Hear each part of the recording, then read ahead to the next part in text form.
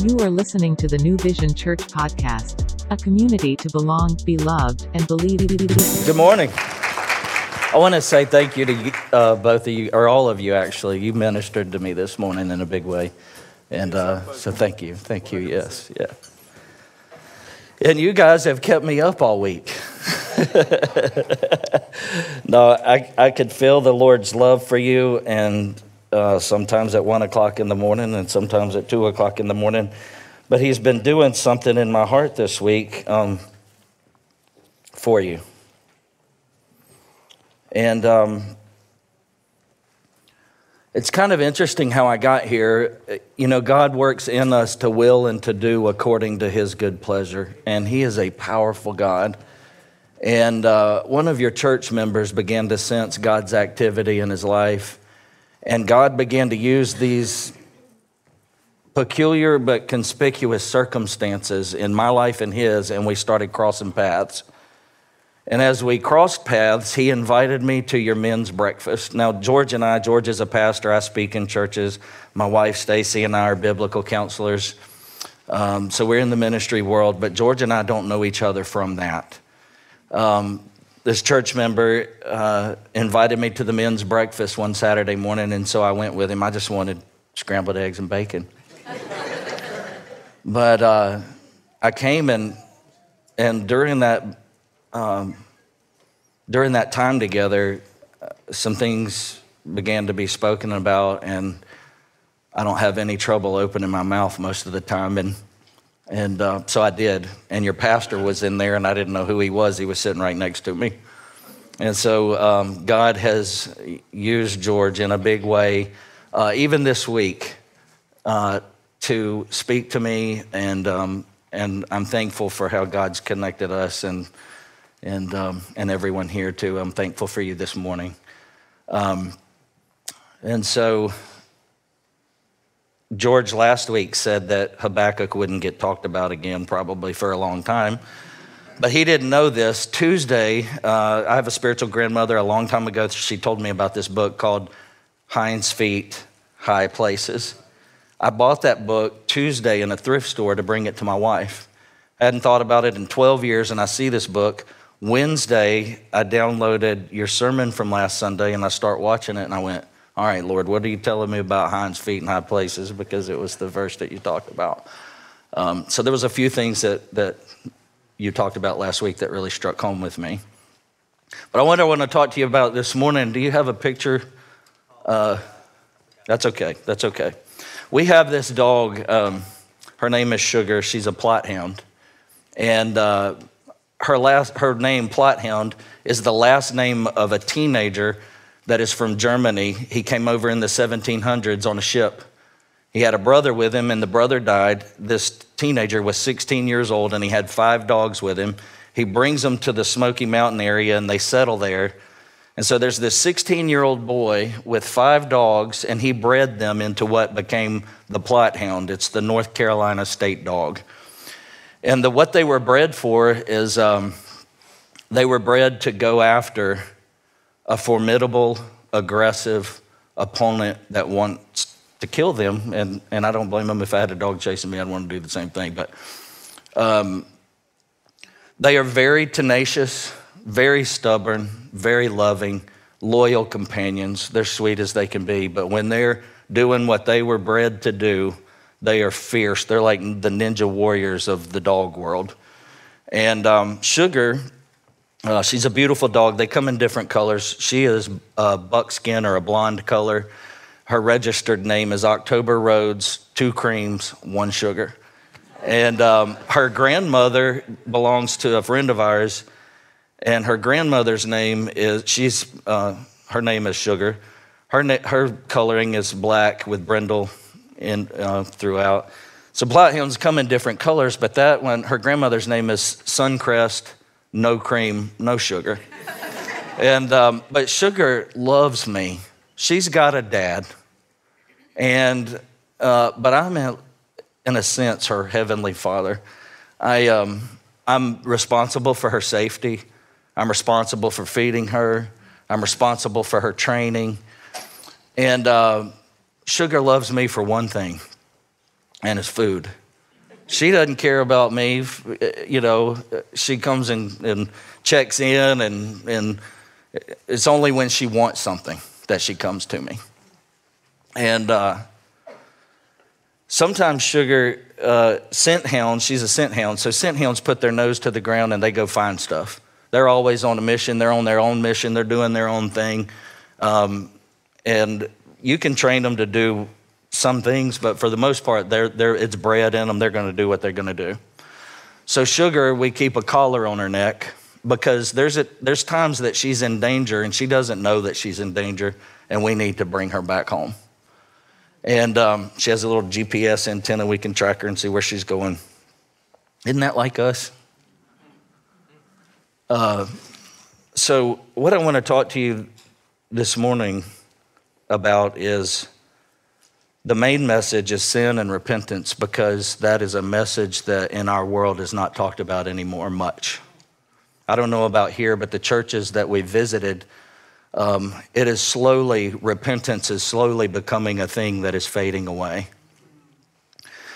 And Paul said this, he said in Colossians, he said, beware lest anyone cheat you through philosophy and empty deceit, according to the tradition of men, according to the basic principles of this world, and not according to Christ.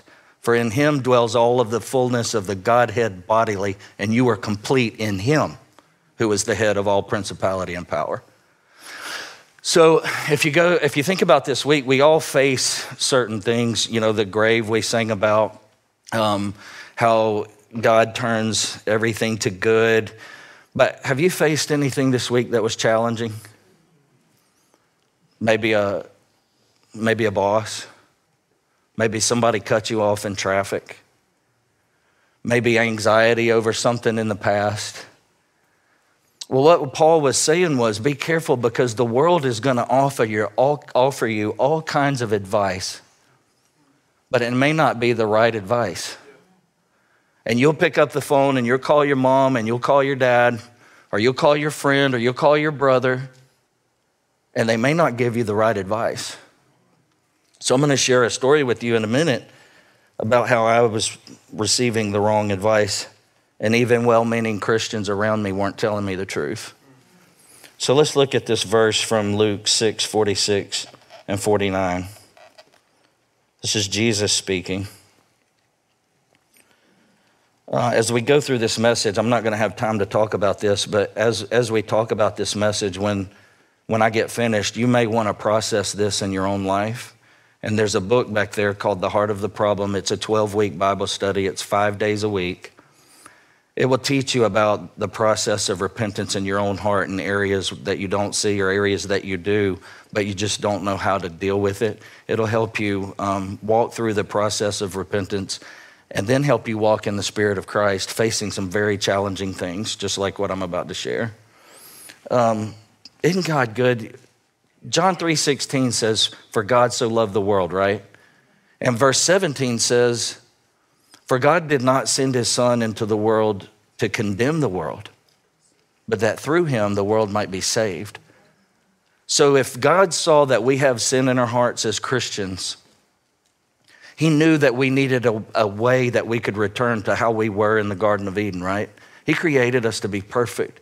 There wasn't stress and fears and anxiety and tension and anger. There wasn't that there.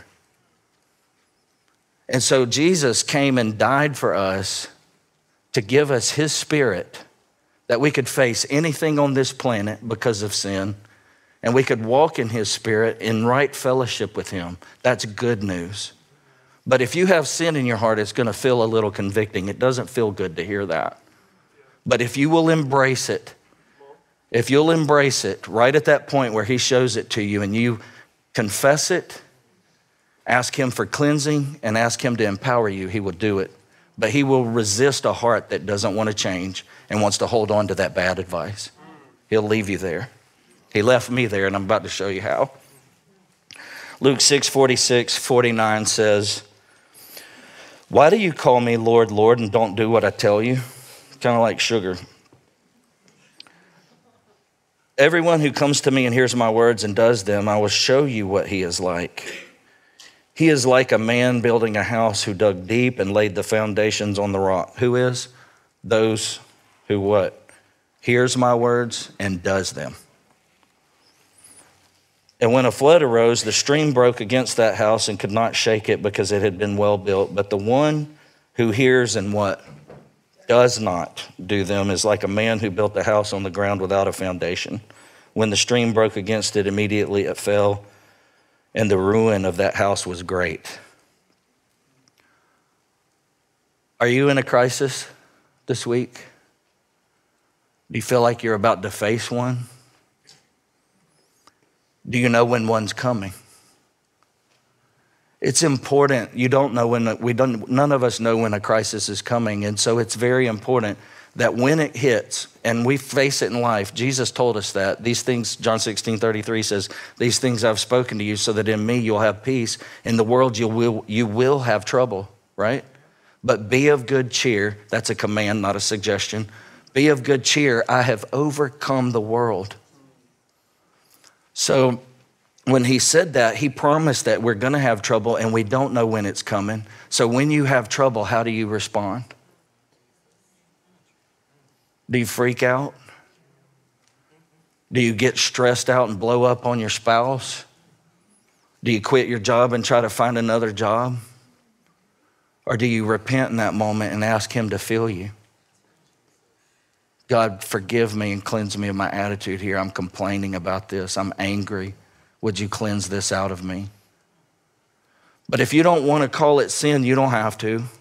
You can call it what the world calls it, but you'll have to deal with it using the world's methods, and the world cannot get rid of sin in your heart. Only Jesus can get rid of it.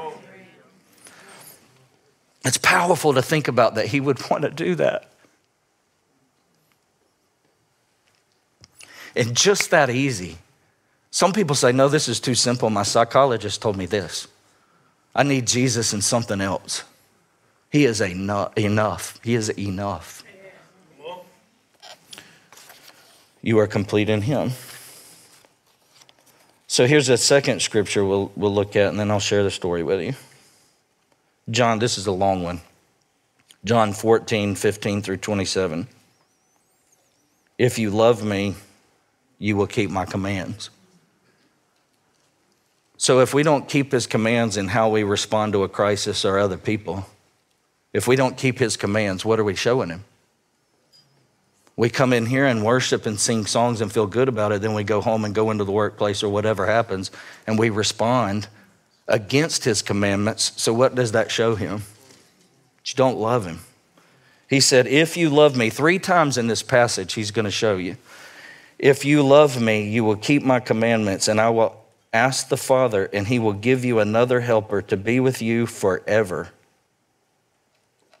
That word helper is counselor. I spoke a minute ago about Stacy and I being biblical counselors. And please come see us at the end of this. We have business cards. We'd love to connect with you. Just shoot us a text. You can go to thinklifechange.com and find us there as well. But he says, and I will ask the Father, and he will give you another helper, the Holy Spirit, to be with you forever, even the Spirit of truth.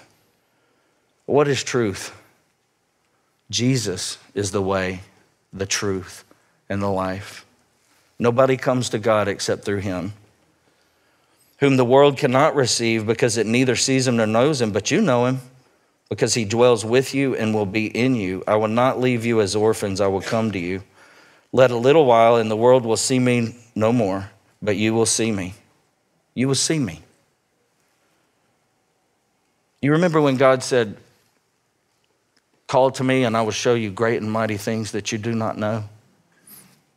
It says, because I live, you also will live. In that day you will know that I am in the Father, and you in me, and I in you. Whoever has my commandments and keeps them, he says it again, it is he who loves me. And he who loves me will be loved by my Father, and I will love him and manifest myself to him. Excuse me. Judas, not Iscariot, said to him, Lord, how is it that you will manifest yourself to us and not the world? Jesus answered him, if anyone loves me, he will keep my word. There it is again. And my Father will love him, and we will come to him and make our home with him. Whoever does not love me does not keep my words. And the word that you hear is not mine, but the Father's who sent me. These things I've spoken to you while I'm still with you. But the Helper, the Holy Spirit, the Counselor, whom the Father will send in my name, he will teach you all things and bring to your remembrance all that I've said to you. Peace I leave with you, my peace I give to you, not as the world gives do I give to you. Let not your hearts be troubled. It's not a suggestion. Neither let them be afraid. Be strong and courageous, for the Lord your God is with you everywhere you go. So what is he saying here? When we accept Christ into our life, where does he live? In our hearts. This is the passage we get that from, that he'll give us a helper, the Holy Spirit, that will be with you and in you.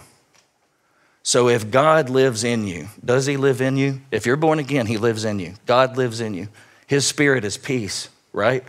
Galatians chapter 5, but the fruit of the Spirit, I say walk in the Spirit, and you will not fulfill the lust of the flesh, but the fruit of the Spirit is love, joy, peace, kindness, long-suffering, gentleness, goodness, self-control. So if the God of the universe lives in our hearts, and we're stressed out this week, and his Spirit is peace, then what is the problem? Sin blocks the fruit of the Spirit. And you can go get Starbucks, you can look at a mountaintop and watch a sunset, you can go on a date, you can do all kinds of things, get lost in your earbuds, go work out. Those aren't bad things to do. I'm not saying that that's sinful, but if that's what you do to get rid of anger, anxiety, stress, tension, and worry, you will keep it. But if you bring it to Christ, he'll cleanse you. So let me look at this with you. Let's go through something. I was born, my mother was a Christian, and she was a sweet, sweet mom. She took me to church Wednesdays and Sunday mornings, Sunday night. I went to the same school that I went to church at, and she was very involved with me. She sang in the choir, and my dad was an abusive, angry, impatient alcoholic. I don't like to use that word, but he was a drunk. That's what Scripture calls it. So he did a lot of things that I got to see that most kids don't get to see and shouldn't see. And so growing up, all throughout when I turned 13, I was very rebellious and had some very challenging teenage years. I got shot when I was 16 years old with a .357 Magnum, and they said I would never use my left hand again. Went through my wrist all the way. My best friend died, and I had to be a pallbearer when I was 15, and he died of an overdose, and so I've got experience with that. But growing up, I thought, you know what, this life is miserable. When I get married and have kids, we're gonna have a peaceful home, a nice house with 2 nice cars and a clean yard, and we're not gonna live that way. And so I built up this ideal that I wanted in my life, and that's what I went after. And so that's what we did.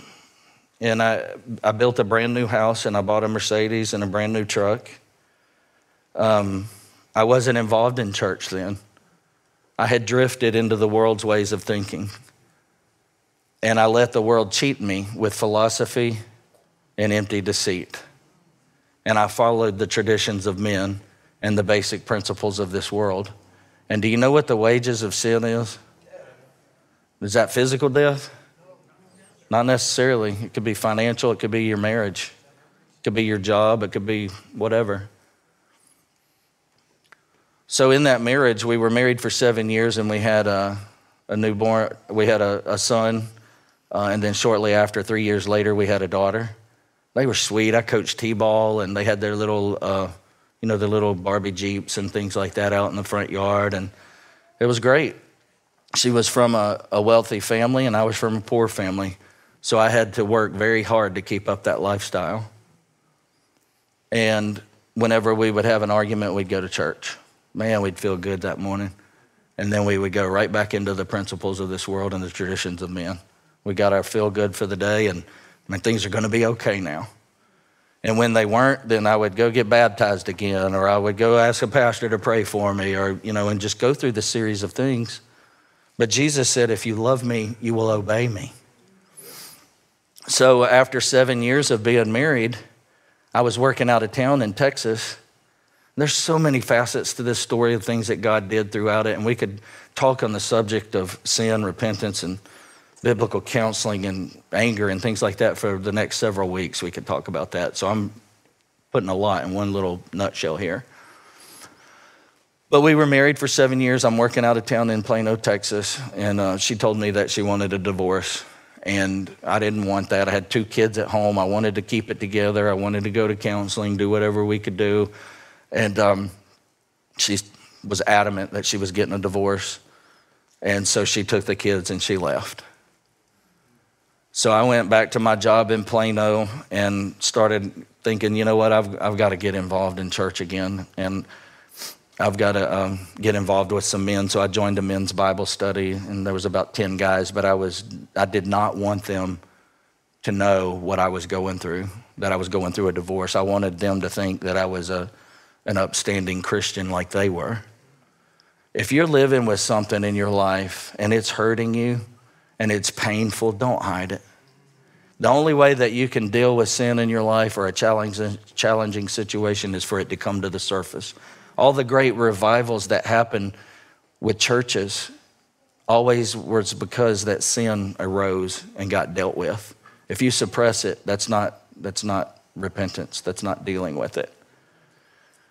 And so I hid it from these guys. Well, I came home from Plano, Texas, and I walk into this brand new house, and there is absolutely nothing in there.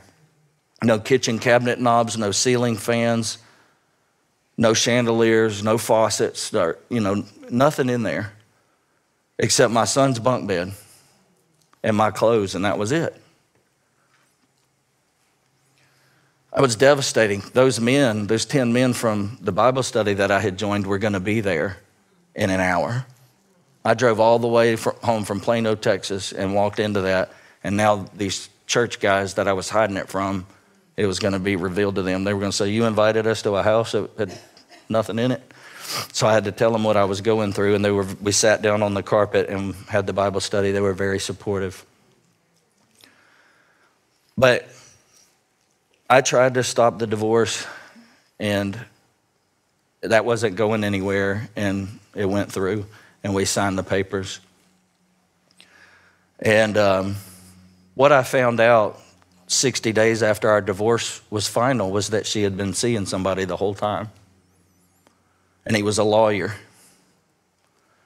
And 60 days after our divorce was final, she said, I'm getting remarried. And it was the lawyer that helped her with her divorce. Did I have a right to hate them? Or be angry at them? If you love me, keep my commandments. You've heard it said, an eye for an eye or a tooth for a tooth, but I tell you to love your enemies and do good to them and pray for them and bless them. I'm not saying that's easy. I'm not saying that your boss isn't challenging or your husband. They just don't make you what you are. They reveal what you are. Jesus said, it's not the things on the outside of you that defile you, it comes from within.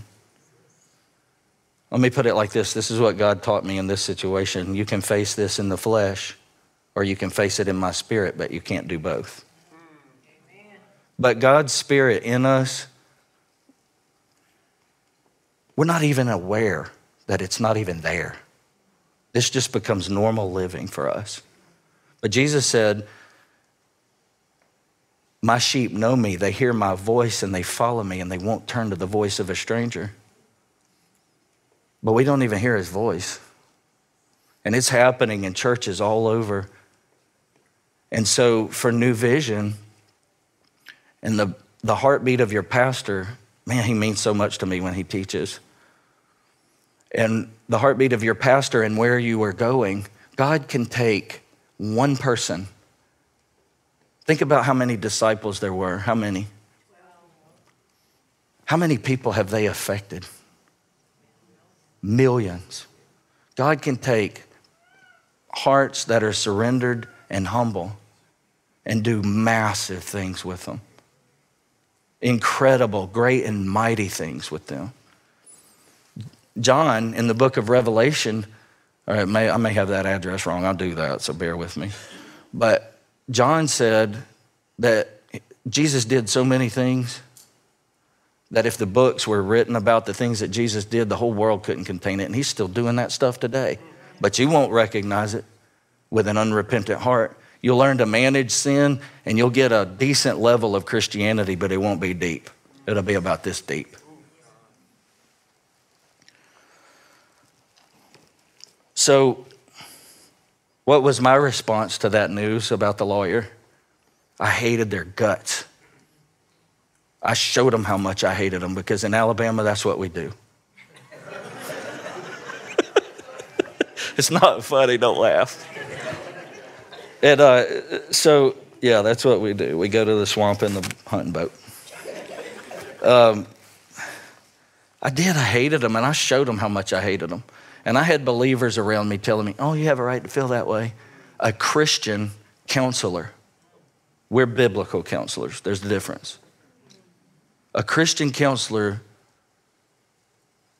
told me it was okay to feel the things that I was feeling. The Bible either calls things a work of the flesh or a work of the Spirit. And this Christian counselor, who ended up losing their job, they were a Christian using secular methods of counseling. That happens. They were a Christian using a science that says there is no God to help me. Be careful where you get your advice. He looked great, and he was very friendly, and he made me feel good. Let's go back to John 14 again. It's the last verse on that passage. Peace I leave with you, my peace I give to you, not as the world gives. So you can go to these sources, or you can start saying to yourself, you can start defining it as, this is something within my body that's going on. Let me tell you, if your ex-wife marries her divorce attorney, you can get a chemical imbalance real quick if you have a sinful attitude. And I was full of anger and anxiety, and showing them how much I hated them, I let them know it. And what it did was it cost me the ability to see my kids for a whole year. I took them to court to get custody of my children, and I fought them, and I let them know how unjust that was. Let me tell you, righteous indignation has never done anything good for me. I don't have the capacity to have righteous indignation towards that and it not become something sinful. Yeah. All throughout the Old Testament, it teaches us in the Old Testament, do not walk with an angry man lest you learn his ways. Anger rests in the bosom of fools. Paul said, be angry and do not sin. Do not let the sun go down on your wrath. He was saying the deadline to get rid of your anger is sundown. He was not commanding you to be angry. And in Ephesians 4:31-32, he says, let all of it be put away from you. But how do we do that facing such a hard situation? In the power of Jesus Christ, who did the same thing for you when you were an enemy of his. He forgave your sin. And he died for you. They mocked him, spit on him. They told him he was demon-possessed and a drunk, but he did it anyway. He loved them anyway. He loved us anyway. So in fighting them, she kept my kids from me. And a long period of time went by, and I went out to my mailbox, and I went to check my mail, and I'm standing. Have you ever been in the middle of something and it just crashes down on you? It just gets too heavy. God, I don't want this anymore. And I said, God, I'll do anything you tell me to do if you'll just make this stop. Anything you tell me to do. And this is what my spirit told me. Go ask them to forgive you for the hatred that you've shown them. You think I just said, yeah, that sounds great. Let's go do that. No, I didn't. I resisted it. And then I put in a CD from Charles Stanley, and it said, love your enemies, do good to them, pray for them, and bless them. I drove by a church sign, love your enemies, do good to them, pray. A friend came up, love your enemies, do good. I'm like, Lord, okay, I get it. So I called them. I called them and I said, can I talk to you for a minute? Now I'm in a court case with them, thousands of dollars. And I have the meanest bulldog attorney in Mobile, Alabama. and have thousands of dollars in this court case, and I'm thinking about going to them and saying, I'm sorry. You know, Jesus said that if you try to hold on to your life, you'll lose it. But if you lose your life for his sake, you'll find it. And if you rationalize, I've got thousands of dollars in this, I'm invested in this, I'm 80 years old and I've thought this way for 80 years. If I leave this job because it doesn't glorify God, it's going to cost me. Jesus said, lose it and you will find your life. So I finally made the call with much rebellion in between. And I said, I'm sorry that I've treated you with so much hatred. Could we build a friendship? And she started crying. Now, for 2 years, I lived with an anxiety that I couldn't sleep at night. And I took pills to focus in the daytime. And I took pills so that I wouldn't be depressed. It didn't do me any good. It didn't make me who I really was, and it certainly didn't make me feel the Spirit of Christ in me or powerful or anything. It numbed me.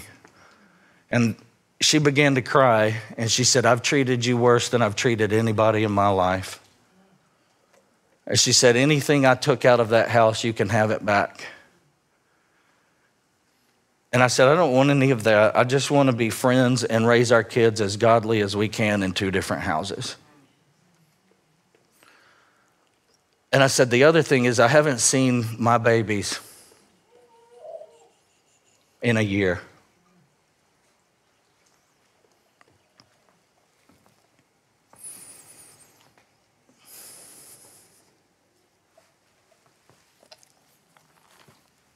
The ones I wanted to invest in. The ones I wanted to coach and be at every little thing throughout the night when they went to bed and pray with them. And, you know, I wanted them to be my kids. Said, I haven't seen them in a year and I want to see them. She said, come get them today. So when it was powerful. I could have stayed stressed out, anxious, tense, worried, depressed, frustrated, all kinds of stuff until I was 65 years old, thinking about that thing that happened in the past, not letting it go. God would have let me have it. All we, like sheep, have turned astray. Each has gone to his own way. That's how we are. And he would have let me go that way. I was born again when I did this. So I walked up to their door and I rang their doorbell and I noticed this freedom in me that I could not understand. A love in me and a forgiveness in me, and my knees were not knocking together like they did when I used to talk to her on the phone before the year that she kept my kids from me. I didn't have that. I had peace. Incredible peace. A peace that a human cannot understand. And so I went in and I saw my rugs and my refrigerator. I went and got a bottle of water out of it. I saw the light fixtures and stuff in there, and I didn't have any junk in me, not nothing but the love of God for my enemy. And it was real. I didn't have to manufacture that. You ever do that? You ever get in a fight with somebody before church and you come in here and you manufacture what a Christian looks like? That's miserable and frustrating. I had the real thing in me, and what was really in me was really on the outside too. So I went in there and I took my kids, and I said this was in 2005, and that day I said, God, I want to be a biblical counselor using nothing but your word to help people see what you did for me today and what you can do for them in the middle of something so crazy. Who does that happen to? That's not the typical story. So if look at the Bible and all the amazing ways that God showed up in the middle of adversity. Do you think your boss is trouble for God or your husband's trouble for God? But you have to play according to the rules. Paul said, if you're going to run the race, you've got to do it according to the rules, right? So repentance for a believer is not something that just happens the day that you get saved. It is a daily thing. And when you commit a sin, you don't lose your salvation, but you do need to repent, and you need to be good at it. So what happens? What does repentance look like? God, I am wrong here. Think about my story. God, I'm wrong. I don't like what's happened. But it happened anyway. I couldn't control it. So wouldn't you rather respond in a Christ-like way in his power than in your flesh, all stressed out? It's not easy, but if you do, you will see him reach out and grab a hold of your situation and you and do something like we sang about, something beautiful. So I went over there and it looks like, repentance looks like this. God, I'm wrong, I'm sorry. According to your standards. See, you're going to answer for your sin, not theirs. God, I'm wrong, I'm sorry. Would you forgive me? But some of you stop right there. Lord, thank you for this Big Mac and forgive me of my sins.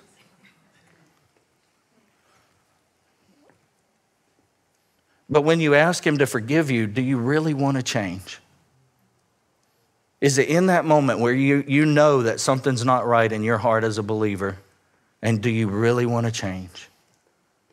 Because when you go to him and you ask him to forgive you, he knows whether you truly want to change or not. And repentance is something that he grants to you. And the cleansing of sin is something he grants to you. For without him, we can do nothing. I'm the vine, you're the branches. He that abides in me bears much fruit, for without me, you can do nothing. Grace and peace and joy and forgiveness and repentance comes from him. It is a gift. It is supernatural. We forget that. And we follow the advice and traditions of men. It's dangerous. But God is so good. He's so good. And so what God did when I prayed that, you say this, you don't stop at forgiveness. God, would you forgive me? You go the next step and you say, God, would you cleanse me of my sin? Would you erase it off of your book? How far does he cast it? How white does he make it? When you're really ready to change, when you're really ready to change, he'll say yes. And then he'll empower you. By his divine power, he has given you everything that pertains to life and godliness, and anything that you face, he has enough for you to face it with. He is not confused about your situation at all. So you say, God, would you cleanse me? But then you don't just become counterfeit as a Christian. You become the real thing by asking him, by his power, his spirit, his Holy Spirit that lives in you. You ask him to empower you to love when you really don't want to. It goes against your nature. So when I left their house that day with my children, I was overjoyed at what God did. I was so thankful. I felt like I walked right out of that grave. And I was free. I was free. And then something else happened. God connected me with Dr. Kerry Skinner at Think Life Change. He connected me with him. He was a pastor. I started visiting a church. And guess what he does? He trains people in biblical counseling. Lay members of church, everyday housewives, doctors, secretaries. He trains people to be biblical counselors, and he trains churches on how to do that in their church with this same message. God connected us just like he connected me with the church member and Pastor George here. It's amazing to get to stand here this morning. The way that developed was just a God thing. But he connected me with him, and as we met, he said, what are you going to college for? And I said, psychology, but I don't want to do that. I want to use the Bible. And he said, well, did you know I just opened a counseling center across the street? It's brand new from this church. Would you like to get involved in that? And I said, absolutely. I just prayed that. So he began to train me through that book back there, The Heart of the Problem workbook. And what God did in my life was amazing. I started feeling this desire to go into full-time ministry. And so I have flown around and spoken in churches across the United States and things like that. But during that time, you know what happened? My ex-wife called me and she said, we've gotten into a fight. I kicked him out of the house. Now, what does my flesh want to do? The grass wasn't greener on the other side, was it? But God said, I can't use you like that. You help all kinds of other families stay together. help this one too. And I said, well, how can I help? She said, come over, I want to tell you the details. I don't want you to find out from the kids. Could you come over? And I got over there and it was bad. So at the end of our talk, I said, could I pray with you? And she said, yeah. And so I prayed for her and for him. And as I was walking down the steps from her house, I looked back. I remember it like clear as a bell. I looked back at her and I said, hey, he's a lawyer and I don't think that they have many friends. And I know that he doesn't have, I said it, it's honest. I said it, maybe it was just to myself. But I said, he doesn't have any family here. Where's he going to stay? And she said, I don't know. I don't care what happens to him. But what had happened was they lost all of their money and got into a massive fight. They did not have a dime. No credit cards. A lawyer in a broken situation. And she said, I don't care what happens to him. I said, can I call him? And she said, if you want to, you're crazy, but go ahead. And I said, okay. So I called him up and I said, hey, you don't have any family here. And I'm sure you don't. Do you have anywhere to stay? Is anybody encouraging you? And he said, man, I've made a mess. I'm sorry I've done this to your kids, and I do not know how to fix this situation. And he said, I'm going to sleep at the law firm tonight. And I said, do you have a shower?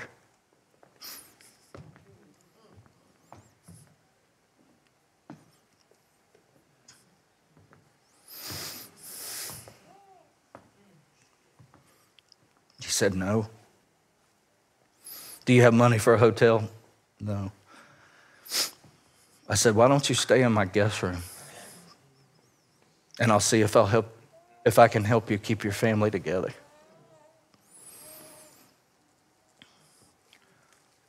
He came and he stayed with me in my guest room for a month. And he slept in the bed that he left me with when he took my family. Can God do that? What's impossible for God? Nothing's going to happen if you don't repent in your heart. You might see his mercy, and you might see some good things, but it won't be as powerful as it could have been. And man, that was powerful. And he went back home. They're still married now. That was years ago. What, 15 years ago? It set me free. Forgiveness doesn't let them off the hook. It lets you off the hook. It lets your anger fade away and the love of God. You might be angry and you might be able to force your opinion and your justice and all of that on your situation. But what could the love of God do?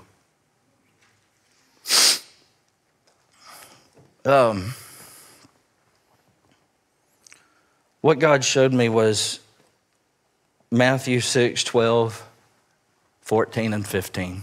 This is how you can take his truth and apply it to your life. Don't rationalize your obedience.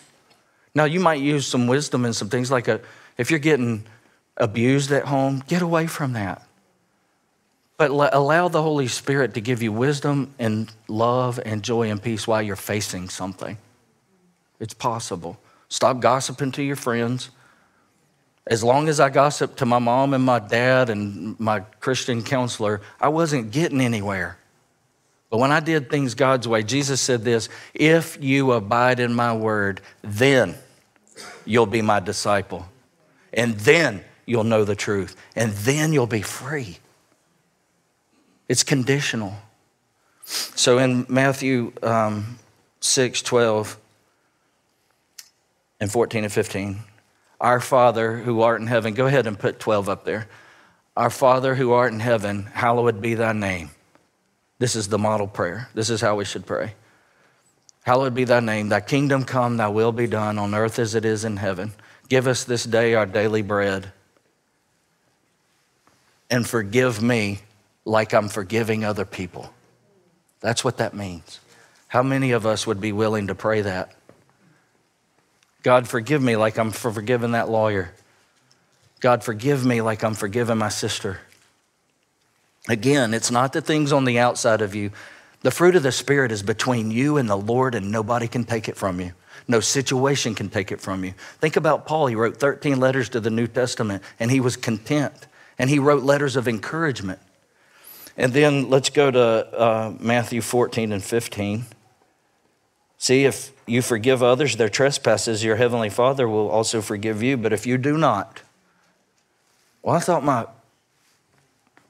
my sins were forgiven past, present, and future. They are. But you're not going to sense a deep fellowship with God while you have sin in your heart. So, but if you do not forgive others their trespasses, neither will your heavenly Father forgive yours. So when God takes and cleanses your heart of anger and unforgiveness, anxiety and worry, when God does that, how clean are you? Totally clean, just like in my story. But if you call your anxiety or your tension or your anger something other than what it really is, or you start to define it based on your circumstances, or I'm only human, then you can have that Messiah if you want it. But that's not the right Messiah to follow. We must die. If anyone wants to come after me, he must die and take up his cross and follow me. And it's not easy, and Jesus never promised that it would be. But he would give you enough to face it, the peace to face it. So you may be dealing, I'm going to pray and the worship team's going to come. And you may be dealing with something in your heart that you want to ask God to cleanse you and forgive you. Please come see us afterwards. But what I want to ask, this is for believers in here that are wrestling with something. Come and get it right with the Lord. Let the rest of the church see God's activity in your own heart. Or stay in your seat. But whatever you do, please ask him to cleanse you and empower you. And ask him to be the God of your situation. And ask God to bring about change. And ask Christ to be real in it. And he will, if you repent. Dear Heavenly Father, we are so unnatural at facing the sin in our hearts. It's so natural for us to go our own way. Lord, we do not like to be told that we're wrong, and we want to be told that we're right, and we want to be affirmed in that. Lord, we know that when we do that, that we resist what you're trying to tell us, and that your discipline is good, and that it works about the peaceable fruit of righteousness to those that have been trained by it. So God, would you do a work in our hearts and reassure us with the encouragement and the grace and the mercy that only you can give. And if there's people in here right now tonight or this morning, Lord, that are dealing with things in their heart that they don't understand, we know that you meet us right where we are and you wash our feet and you love us. You loved us despite our sin, and you gave your life to fill us with yours. And we've lost sight of an understanding of what that means to truly be walking in your spirit in our days throughout the week. So would you, for those that want to resist conviction in here today, would you help them embrace it and see that the answer's just right there? The answer is simple. So God, would you do a work in our hearts this morning? We thank you, Jesus, for the great gift of repentance and your Holy Spirit that you've given us to face this life. We thank you so much. In Jesus' name, amen.